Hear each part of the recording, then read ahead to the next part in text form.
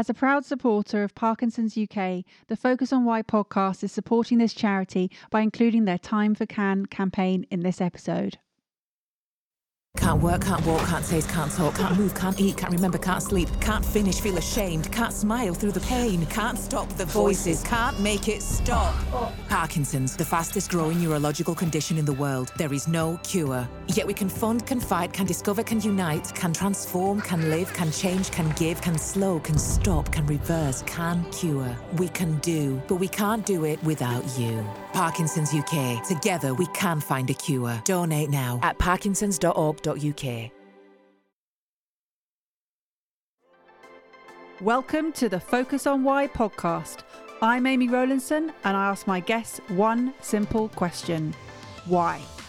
Focusing on the importance of why, I share with you the relatable, uplifting and inspiring conversations I have with people from all walks of life. This podcast will encourage you to focus on your why to enable and empower you to achieve the success you desire. Have a purpose, have a plan, focus on why.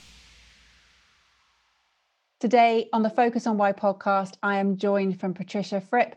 Welcome, Patricia. Glad to be with you. And where are you joining us from? San Francisco, California, in my office here. Oh, fantastic.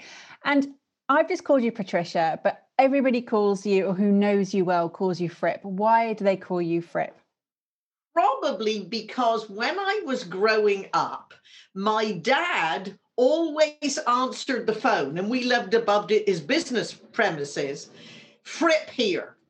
So as I grew up and went into business, I had a tendency to say Fripp here because that's why I was programmed with my dad.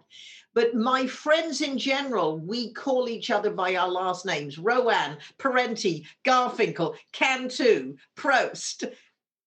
And when you are sending an email, Amy, it's easier to type Fripp than Patricia. I love that. And my name is my brand, Fripp. Plus, I have a famous brother called Robert Fripp, who is a famous guitarist. And sometimes his fans find me looking for him. And a lot of our fans overlap. That makes sense. So how does it feel to have a famous or equally famous brother? How does it feel to be sort of interchangeably linked to one another? My brother and I have always been soulmates. My brother is 1 year, 1 month, 2 days, 12 and a half hours younger than I am.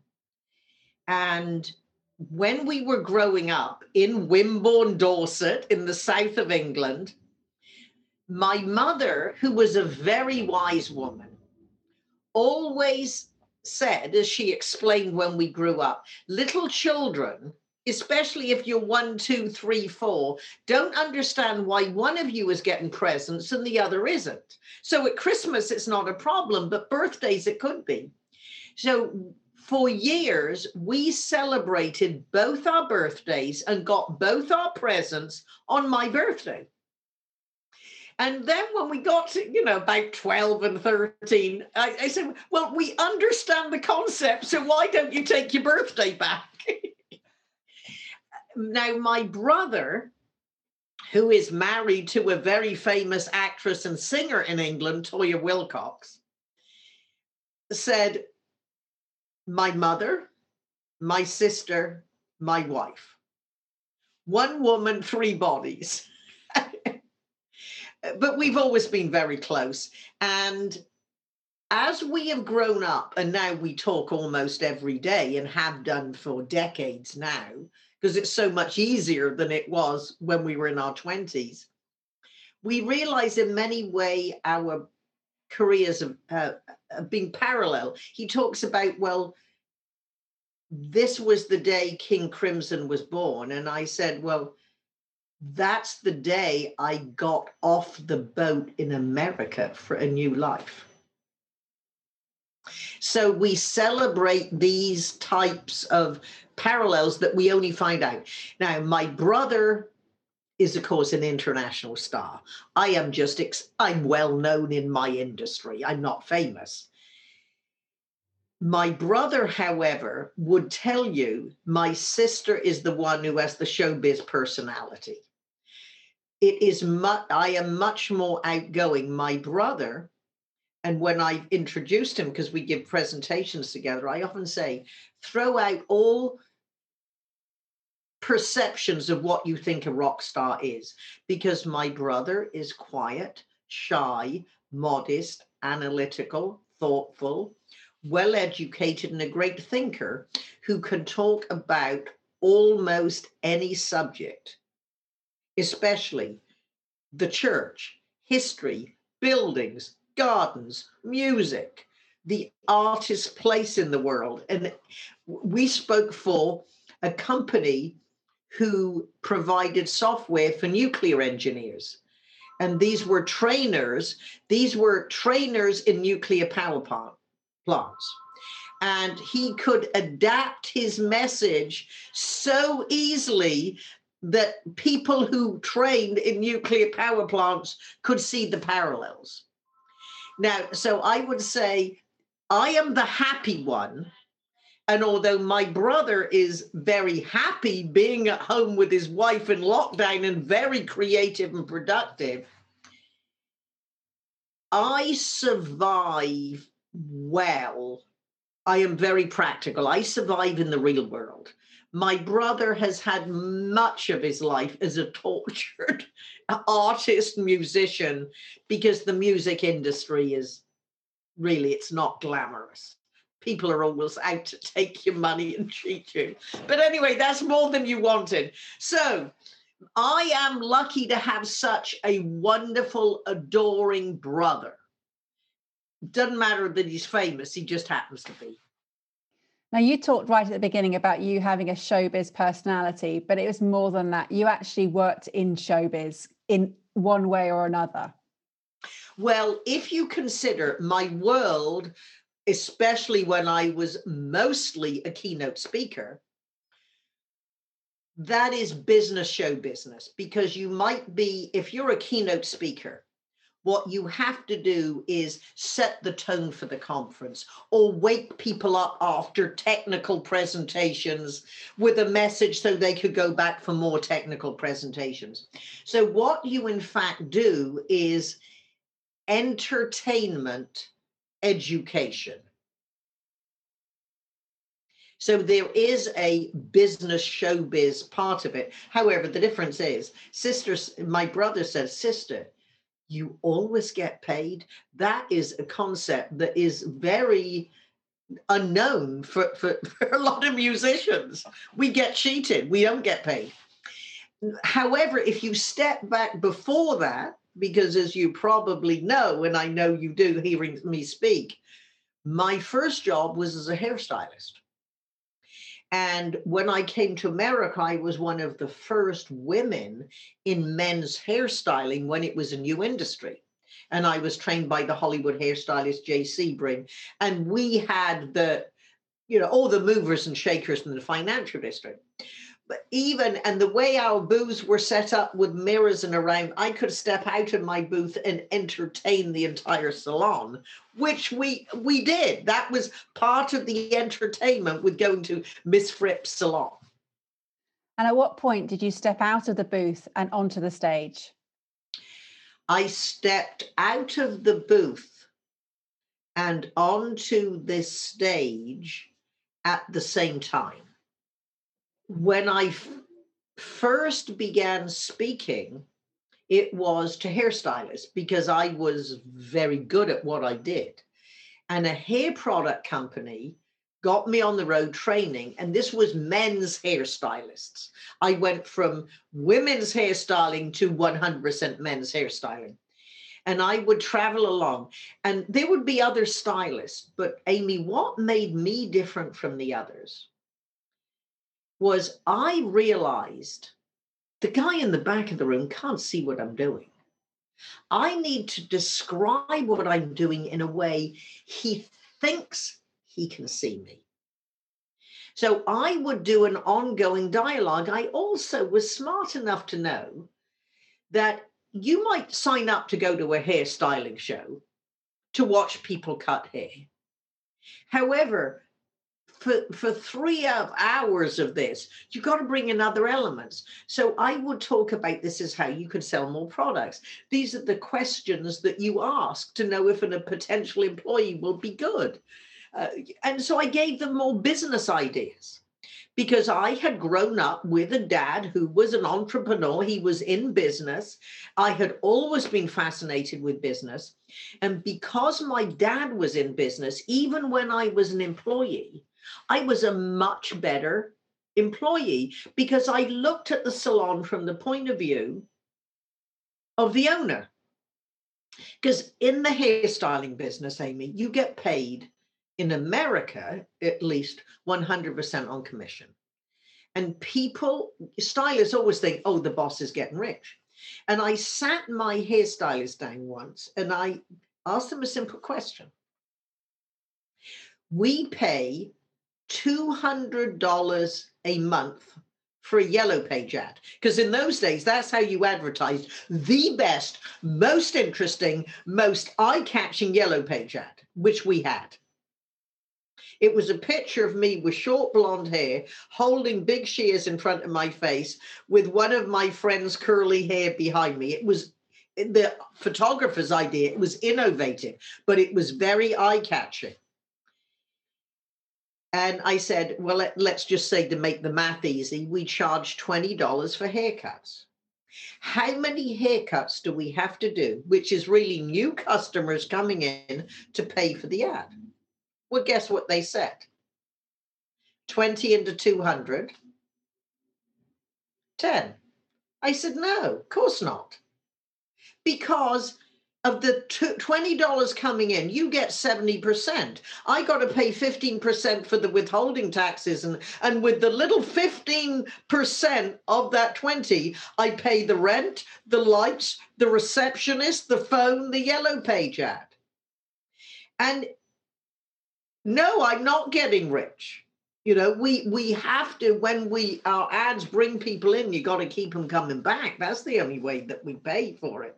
So it was a matter of just giving some basic ideas. One, I knew my staff would one day go into business for myself, but they stayed with me a lot longer because I was teaching the practicality of running a business.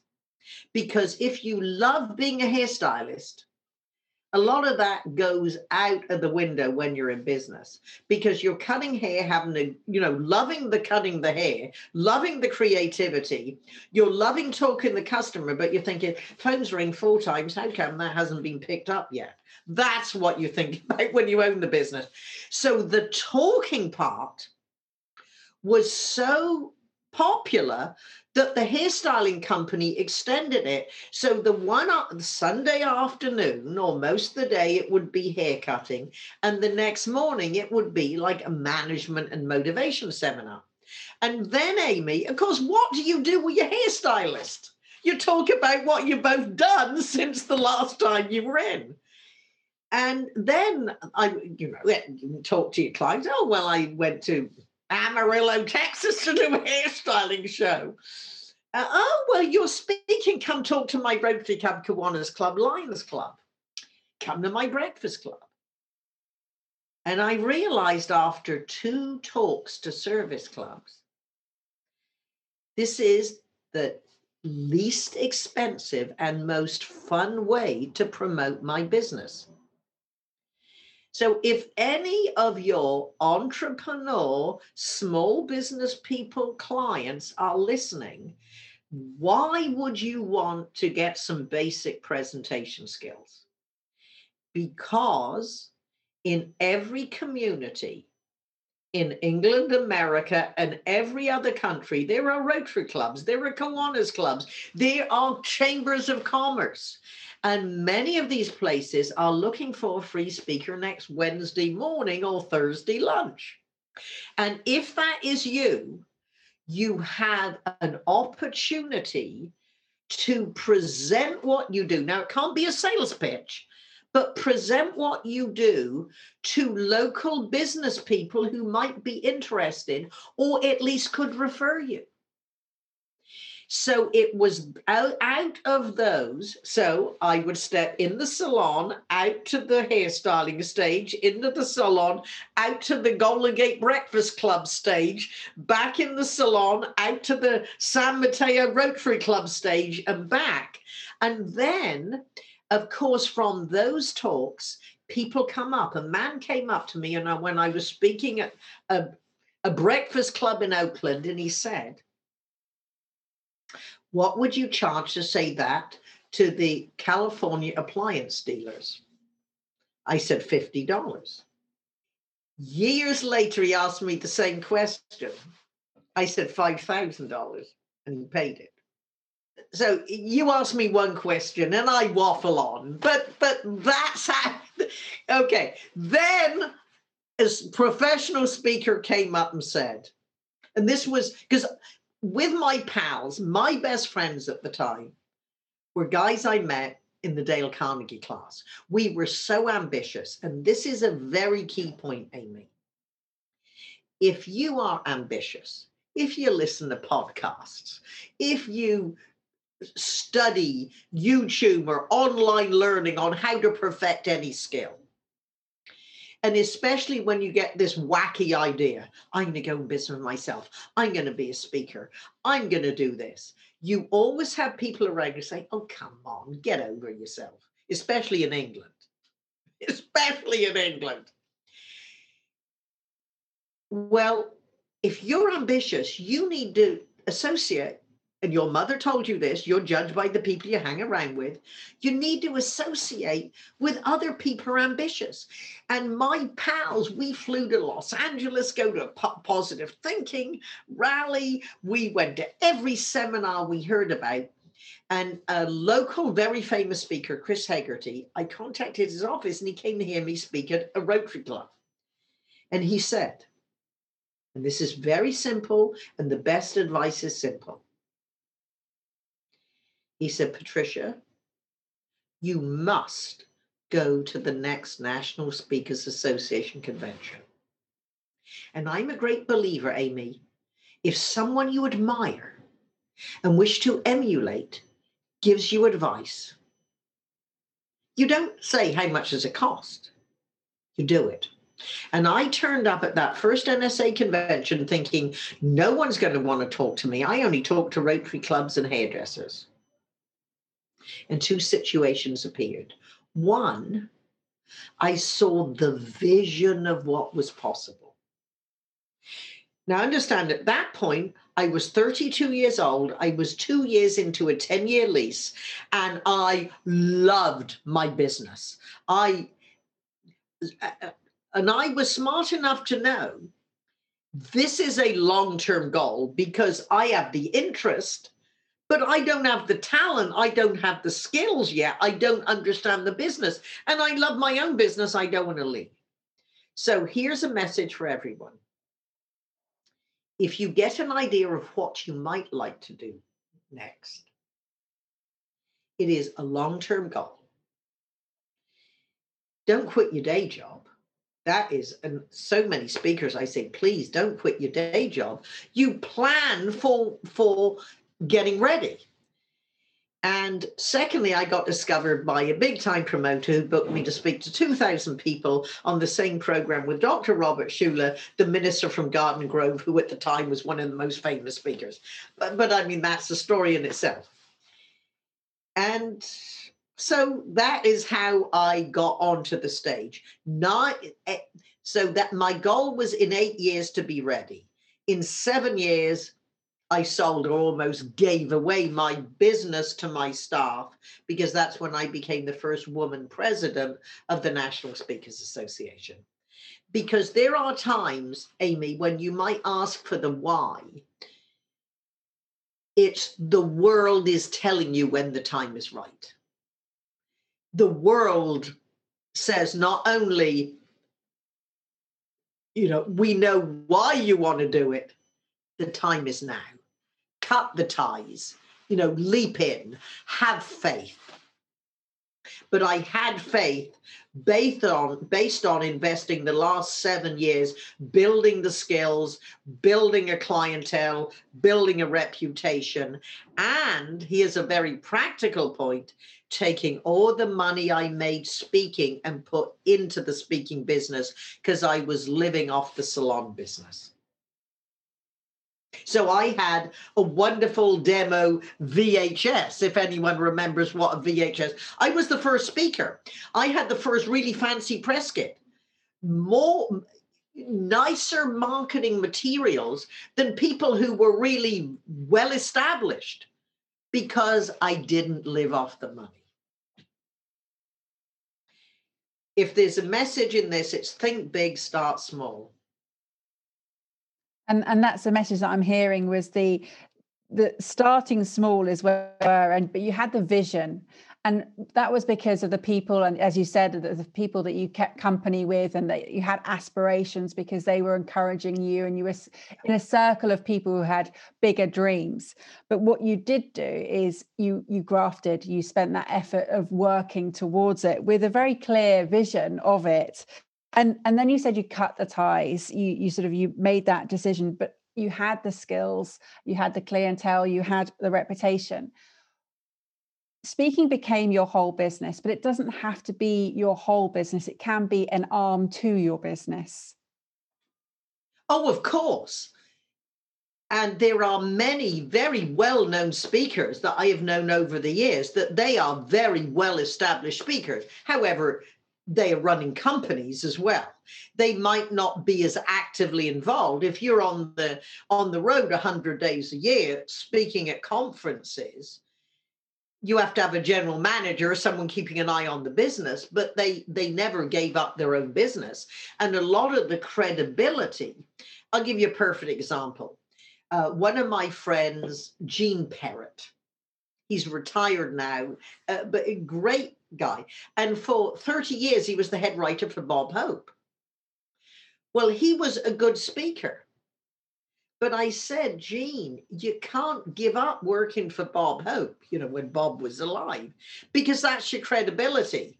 You're not going to have quite the same cachet as you used to work for Bob Hope, unless you were such an electrifying speaker. And Gene was a wonderful speaker and a lovely man, but I don't think that would have been enough without the cachet.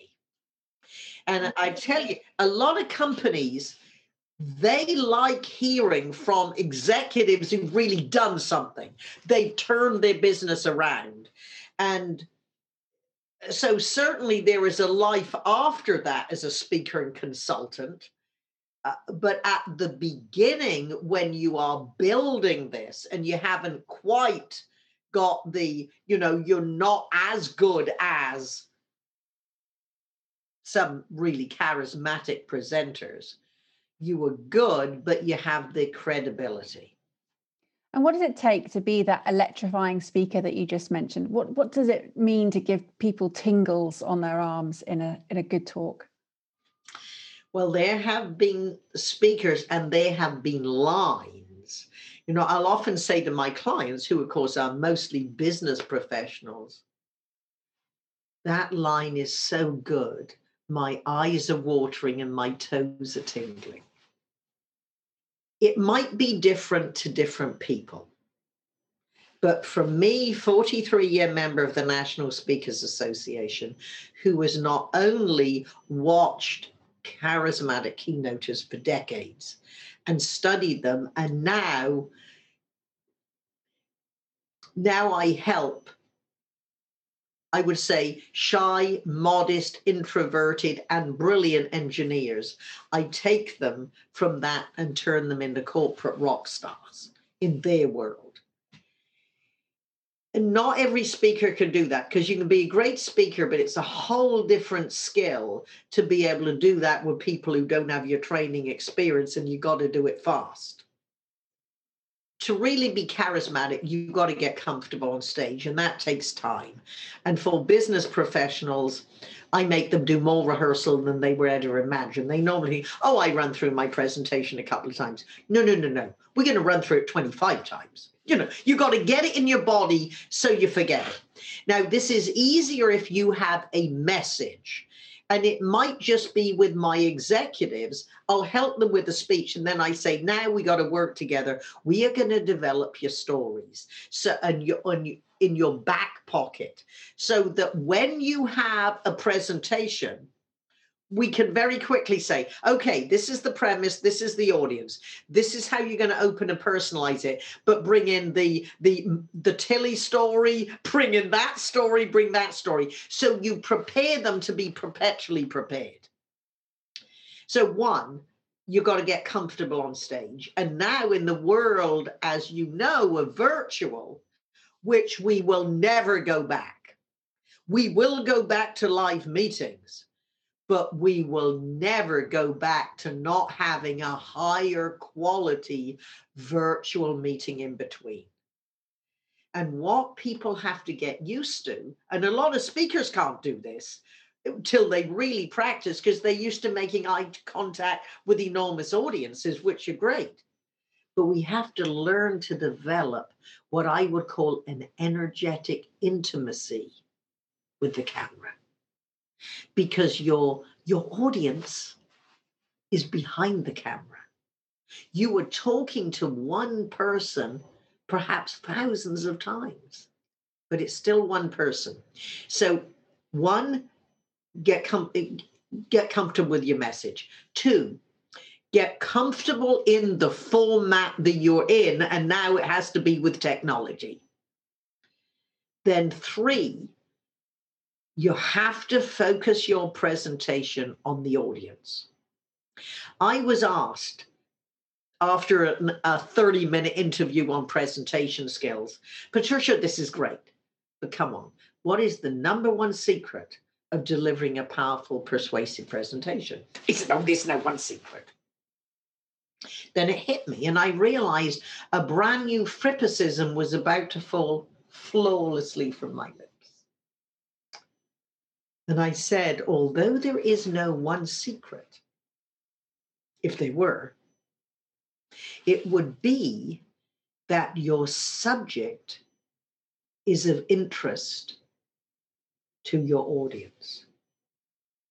And you might think, but Patricia, my audience is the guys that work in the warehouse. The blue collar workers that come in with their arms folded and say, oh God, not another Monday meeting. Well, some audiences are tougher. But in general, the secret is speak as an audience advocate. So, for example, to my leaders, I say, don't talk to your associates about these strategies are going to increase, the shareholder value. Unless they are shareholders, they don't care. Take your message. These strategies are going to give us greater market share. This means we're going to be hiring your friends. We're not going to be laying off. This means there's more opportunity with with our company if you want. You have to speak as an audience advocate. Look at their point of view. And that's why. So you might not be quite as charismatic on your feet. You might not have the gestures and the pauses and the way you might deliver it. But to that audience, you're charismatic because they see themselves in your message. And then from a leadership standpoint, and a lot of what I do, I say I don't write speeches for people. I do, but I really don't write it the way a speech writer writes a speech. Because a lot of my clients, I just worked with one this weekend. Yeah, I had this important commencement speech to 5,000 people virtually, plus more than that. And my team, I said, I got someone I'd like to work with. The team said, oh, well, this speech writer focuses on commencement speeches.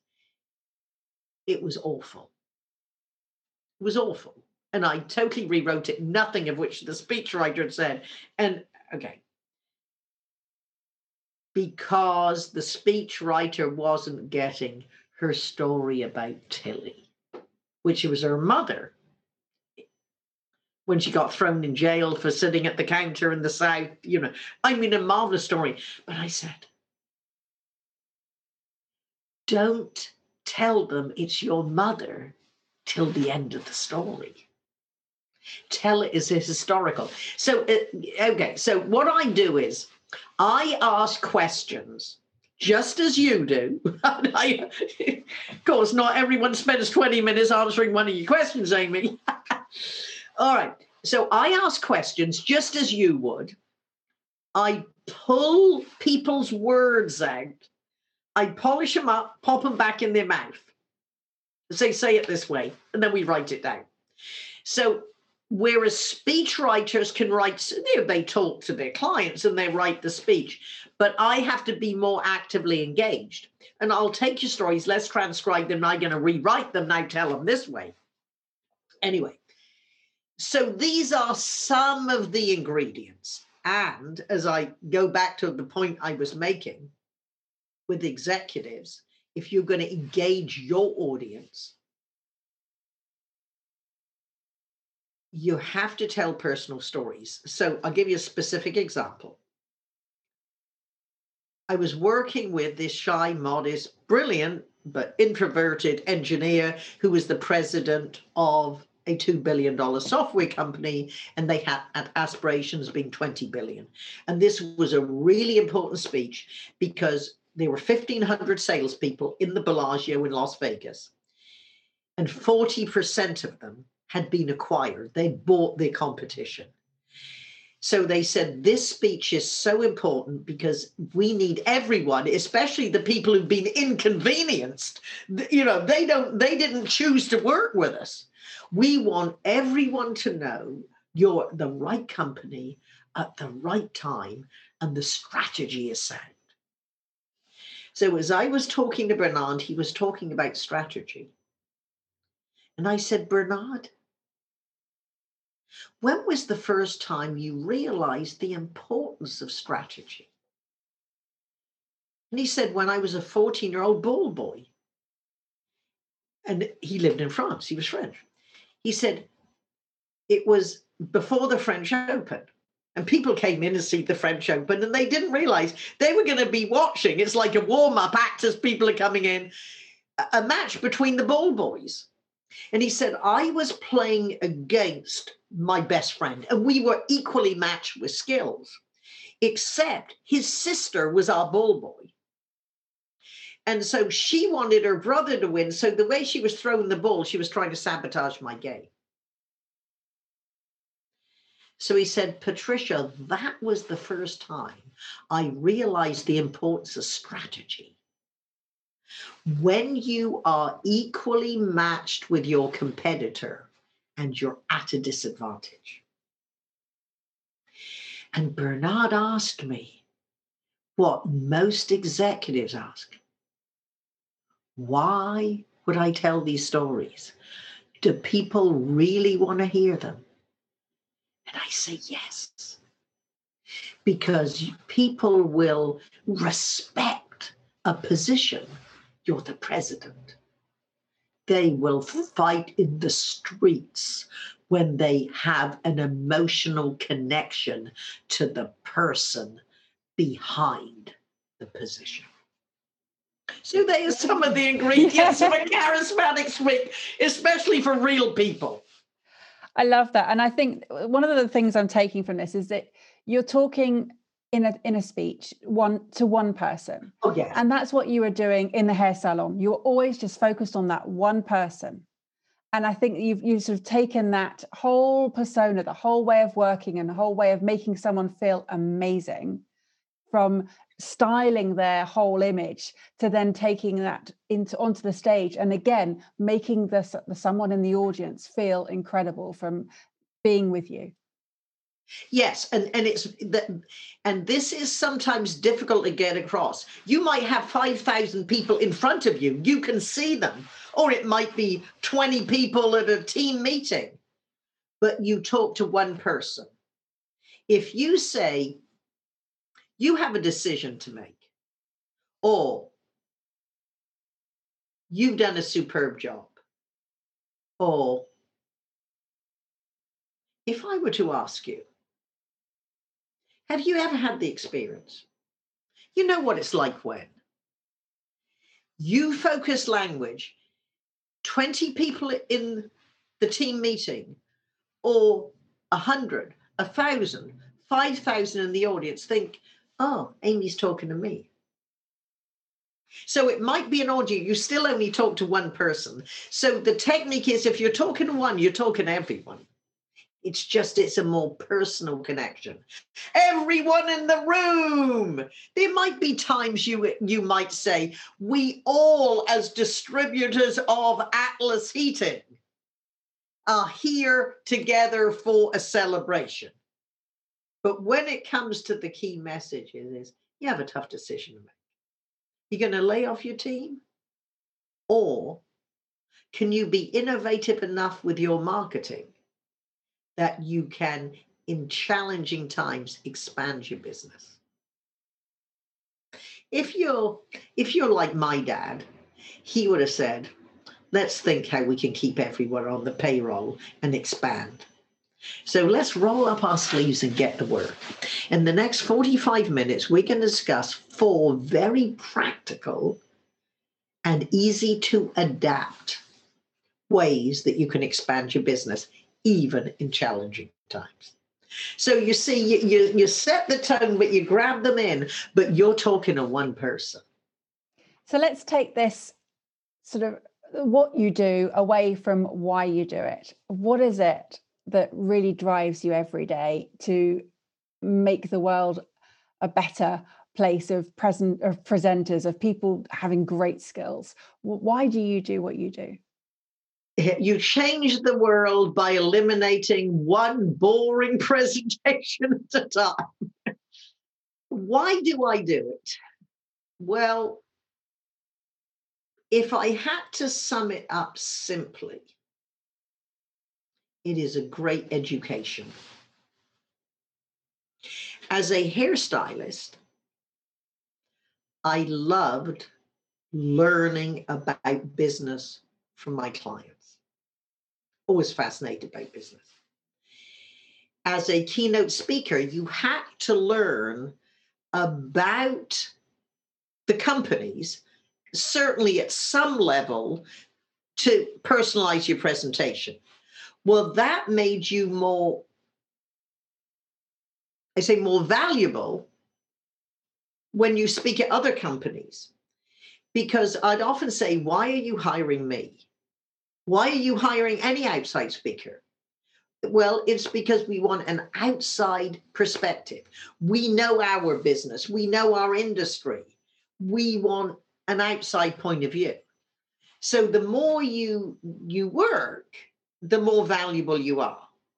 Then, as I developed from being a keynote speaker, because it's unrealistic to think that if you're going to stay busy in the speaking world for 30, 40 years, people are not going to pay you after 40 years what they paid you after 20 years. So do you think the heyday of my keynote business, 80s, 90s, in the, this century, but over the way, I listened to what clients asked for. And this is another very simple business principle. Listen to your customers and clients, and they will tell you their why is, we like you. We're comfortable with you. That's our why. Can you do this for us? Yeah, we could find someone else, but we'd rather buy it from you because we know you, we trust you, and we don't want to go through the process of finding someone who might actually be better at this, but we want you. That's their why. Now listen, because someone said, a sales manager, I liked your speech. I loved how you delivered it. Could you teach our salespeople to speak that way?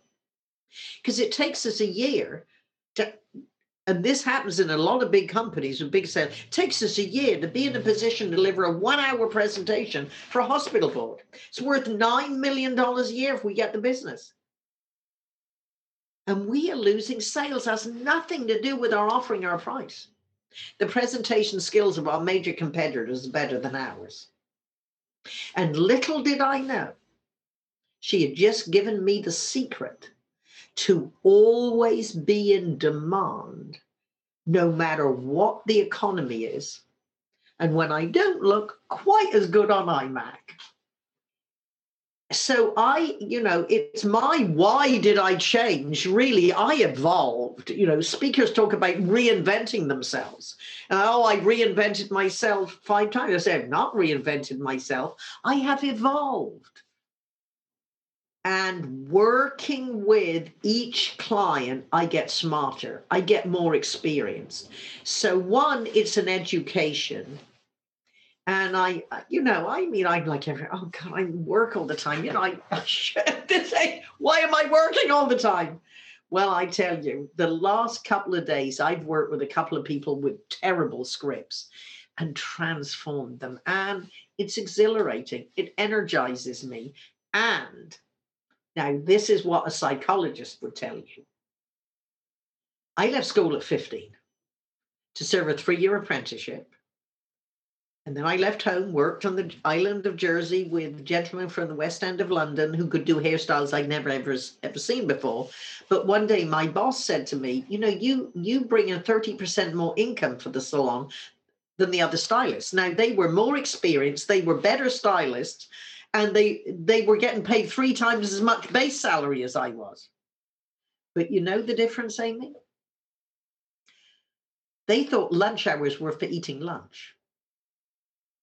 I realized lunch hours were for squeezing in 3 or 4 extra people who could only come in at lunchtime. Holiday makers, rich ladies could come in anytime, but you're the shop assistant next door. You can only come in your lunch hour.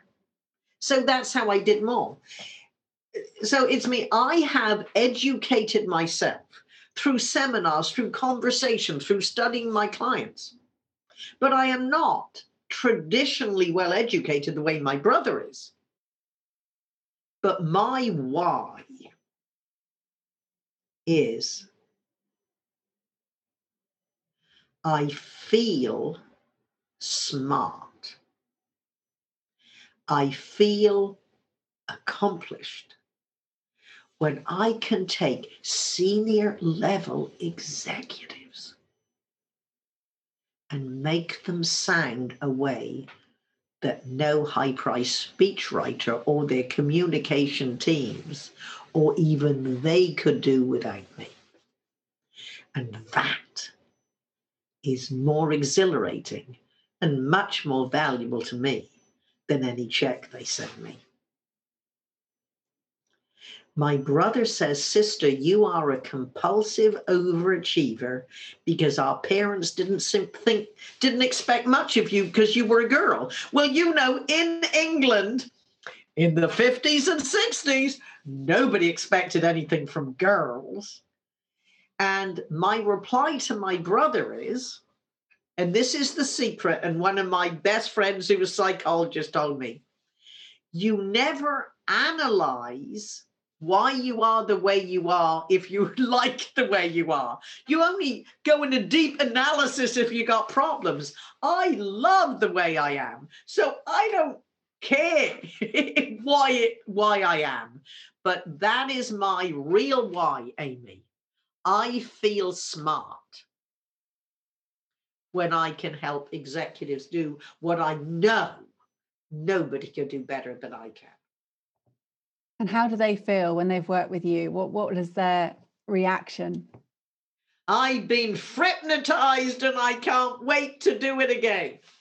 I love your surname. It can be used in different ways. You've got, your Fripp tips and you've got your Frippisms. I love those. They're fantastic. Yeah. Have you got a book of all your Fripp tips and all your Frippisms?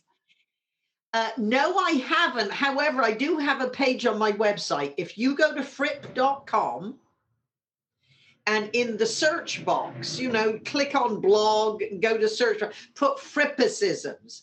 In fact, actually, with my website, if you go way down to the bottom, there is a link on Frippicisms. Now, Frippicisms are quotes from me, original quotes from me, but also Robert Frippicisms, Mother Frippicisms, Arthur Henry Fripp, which are Dad Frippicisms. Because my dad said the first day I went to work, and isn't this a good why, Amy? As he pushed me out the door, first day I was going to be an apprentice, I was making 31 and 4pence and spending 16 and 6pence going to work on the bus. I gave my mother 5 shillings for my keep, because I don't know if they still do this in England, but in my generation, you went to work, you gave your mother part of your pay for your keep. Do they still do that? Well, I'll let you know, because my kids are still a little bit too young to do that. They're just turning 18 and 15, so they're still they're okay to live at home without having to pay their way just now. Well, my friends in America have never heard of the concept. My gosh, I wish my kids did that. Anyway, I digress. My dad, and a lot of speakers, they use great famous quotes, and I always say, that's great. A lot of dead white men had some wonderful quotes that are worth using. But so did your grandmother. So did your favorite school teacher. Perhaps even your kids. But my dad said, in your career, don't concentrate on making a lot of money. Rather concentrate on becoming the type of person people want to do business with. Then you most likely will make a lot of money. So they're Frippicisms. My mother, Edith, St. Edith of the Valleys, she came from South Wales, where Tom Jones comes from. So my brother was a St. Edith of the Valleys. She said to me, and this is the type of very practical advice. She said, of course, it's the inner you that counts. However, you have to dress up and look good so that you attract people who can then find out how nice you are, how smart you are, and how valuable you can be to them. So we got hundreds, probably thousands of Frippicisms. So look at the bottom of fripp.com and look around while you're there. Because we've got nearly 1,000 blog posts. You can sign up on fripp.com for free resources. You can click on Fripp VT, which is my online learning, take a trial. There is an abundance of information, whether you're in sales, you're an entrepreneur, or you're just an ambitious professional, or you want to be a famous speaker. All the answers are on fripp.com. Just go in the little search box and find what you want. Well, I just want to say thank you for sharing so much, and you are so generous with your time and your resources, and that's something that I've noticed every time I've heard you speak, is I'm constantly writing down the various tips that you have, and they stand you in good stead. And after all these years that you've been exercising them absolutely to phenomenal success and becoming in the Hall of Fame and all sorts of accolades that you've achieved over those years. So, well done and thank you. My pleasure. And thank you for encouraging me to think of my why. Well, absolutely. I mean, everyone doesn't get away without sharing it at some point on this show. So thank you for doing that. And I just want to say, have you got any final words for the audience, please? Yes, I want you to remember Fripp, but much more important than remembering me, remember what Fripp stands for.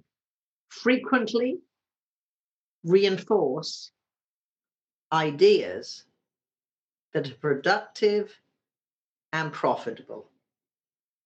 And when I was considered more of a motivational speaker, this is what I would say.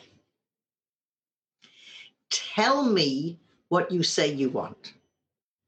Show me 1 week of your life, and we'll both know if you'll get it. Thank you for listening to the Focus on Why podcast. I'm Amy Rowlandson, and if you've enjoyed this episode, please leave me a 5-star Apple Podcast review. Connect with me on LinkedIn, Instagram, and Facebook and become a member of my inspiring, uplifting and positive Focus on Why Facebook group. I help people to focus on their why with clarity, uniting their passion with their purpose with a plan to create the life they truly desire. If you would like me to help you focus on your why, then please book a free 20-minute coaching call via calendly.com/Amy Rowlandson. And if you haven't already, please sign up for the Friday Focus weekly newsletter via my website, amyrowlandson.com. Have a purpose, have a plan, focus on why.